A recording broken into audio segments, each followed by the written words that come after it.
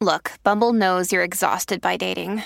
All the, must not take yourself too seriously, and 6'1" since that matters. And what do I even say other than, hey? Well, that's why they're introducing an all-new Bumble, with exciting features to make compatibility easier, starting the chat better, and dating safer. They've changed, so you don't have to. Download the new Bumble now.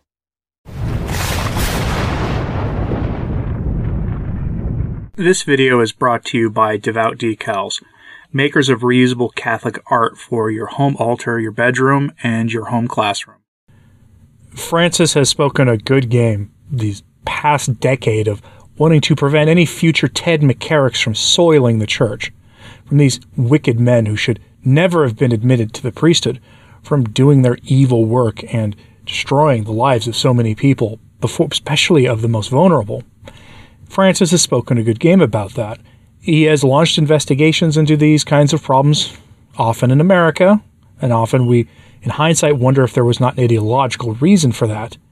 But the reality of Francis has been, sadly, and in hindsight, again, unsurprisingly, that he has a track record of hiding priests himself, and of hiding bishops who have been accused of these things himself.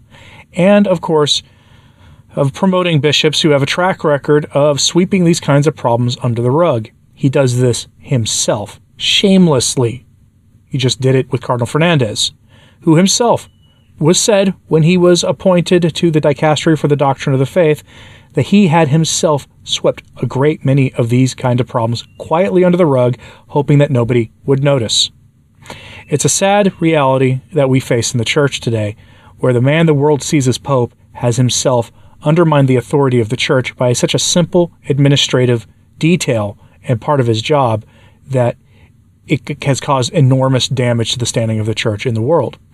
Not so much in the eyes of the world. The church's standing in the eyes of the world at this stage of history may not matter that much. Rather, he has done enormous damage in the eyes of the faithful, many of whom have had their faith undermined enormously by these kinds of wicked men and callers. And, of course, the failure of Roman pontiffs going back 50 years to do anything meaningful about it. And he has done it again, this time in South America. So we go to CathCon for this headline. Friend of Francis ratified as bishop despite accusation of evil deeds. The church ratifies Larrazabal as Bishop of Mar del Plata in the face of rumors of complaints of various evil deeds. This is, of course, par for the course for Papa Francis. He has a long track record of pointing wicked men to the episcopate and sidelining good bishops. We've watched over the last several years numerous good bishops get sidelined for their high crime of speaking out against heterodoxy coming from Rome, or heresy coming from Rome, from pointing out sometimes in maybe imprudential terms that you are to follow Jesus instead of those who preach heresy. They paid the price for it, losing their offices / apartments in the Vatican, losing their entire post, whether it was in Tyler, Texas, or Puerto Rico, or any number of other places. Since 2013, Francis has removed 25 bishops from their various places of ministry, often for standing up for the faith, or of being on the wrong side of the political aisle inside the church on various hot-button topics. That is what he has done. Meanwhile, he has promoted numerous wicked men, and I have a handful of them here for you. Example, Cardinal Fernandez. He was accused of sweeping McCarrick priests and their troubles under the rug back when he was just an archbishop in Argentina. He also was, despite having been that person, he also helped ghostwrite Amoris Laetitia for Francis. Francis knew him very well, very personally. One of the first acts he did when he ascended the throne of Peter in 2013 was to make now Cardinal Fernandez a bishop. That was one of his first official acts. Another example, the Chilean Bishop Juan Barros accused of hiding McCarrick-type priests in 2018. This made international news when Francis gave him a promotion. That didn't seem to stop Francis from appointing him as a bishop. Another example, here in the United States, Brooklyn Bishop Nicholas DiMarzio. He was chosen to investigate these kinds of problems, priests who were accused of being like Ted McCarrick, when he himself had been accused of hiding these kinds of priests. That made national news. Francis didn't care. Or about the case of Bishop Strickland. No, Bishop Strickland has never been anybody. No one has ever said that about Bishop Strickland, to my knowledge.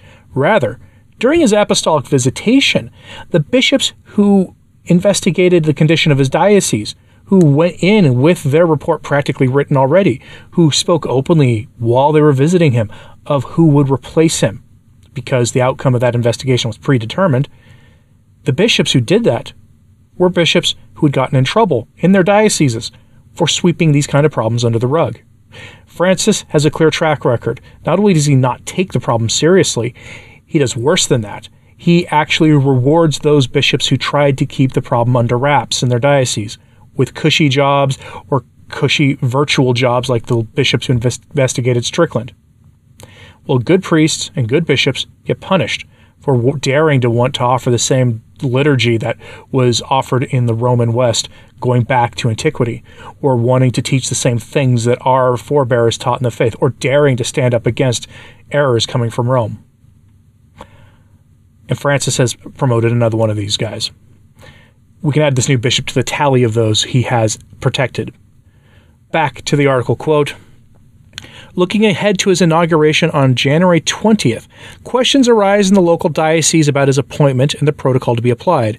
The Catholic Church has supported Monsignor Gustavo Manuel Razabal as the new Bishop of Mar del Plata and dismissed the complaints that rose against him in recent hours for alleged cases of harassment and misuse of power, reducing them to simple rumors.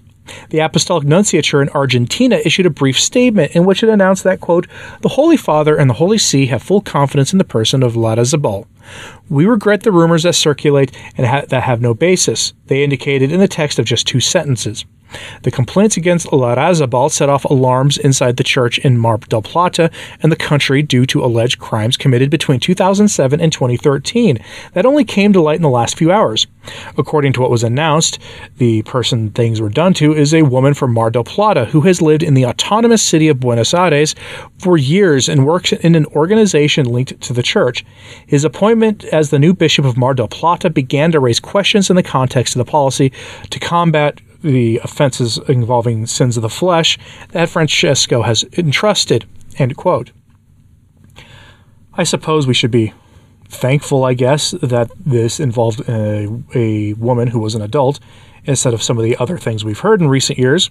I guess it's still abominable, it's still evil, and this person should not be in the episcopate, should have been forced into retirement and maybe forced to find another job of some kind. At the very least, if not put into a cell somewhere in Vatican City. Whether the Vatican has the proper means of containing people for long periods of time or not is an issue that should be addressed given the gravity of these kinds of problems and how systemic they appear to be.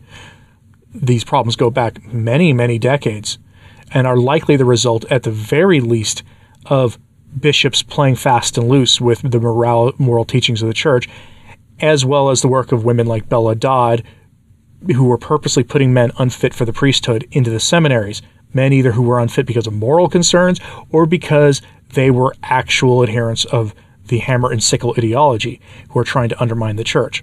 She put both kinds of men in the church, and she wasn't the only one. In fact, records from the Cold War indicate that the adversary of the West in that conflict purposely did that kind of work and instigated that kind of work, as well as to helped push liberation theology in South America back as far as the 1920s. They had been targeting the church since essentially the beginning of their regime.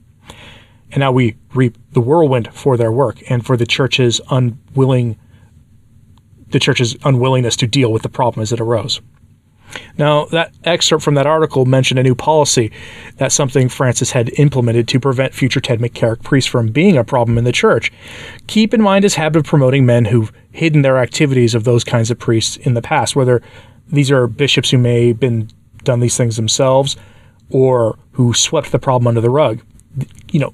Quietly shuttling priests between dioceses, between other bishops who thought like them, who maybe took a priest who had allegedly done these kind of things from an urban parish to a rural parish far, far away, where there were fewer prying eyes to look into things.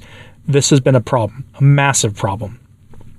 The policy that was put in place was meant to be far-reaching, but it also protects the privacy of everyone involved until due process has been observed and allegations proven to be true or false. And on paper, that's not a bad thing. I mean, certainly we respect, it's not just an American value, but a Catholic value to presume someone is innocent until they've been proven guilty.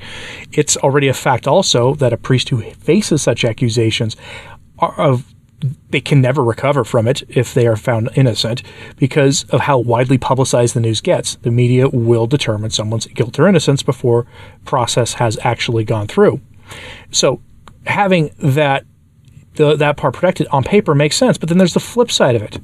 All they really have to say is that there's an investigation ongoing, sideline the priest for some time, quietly dismiss everything, and then reassign him. That's happened. And what do you do? Because you have to have a process that protects the privacy of priests, because once a priest is accused of this stuff, traditionally speaking, his career is largely over, unless, of course, they don't publicize it. So what do you do?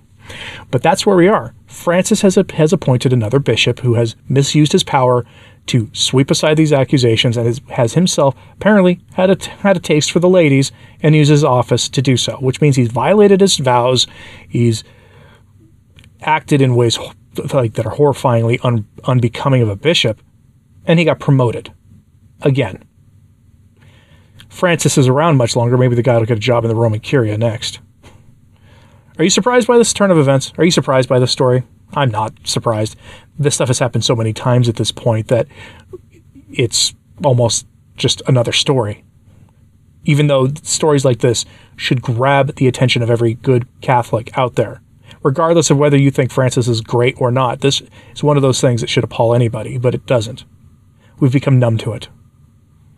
Let me know what you think of this in the comments, please. Hit like and subscribe if you haven't, it does help. As does sharing this on social media, that helps a lot too.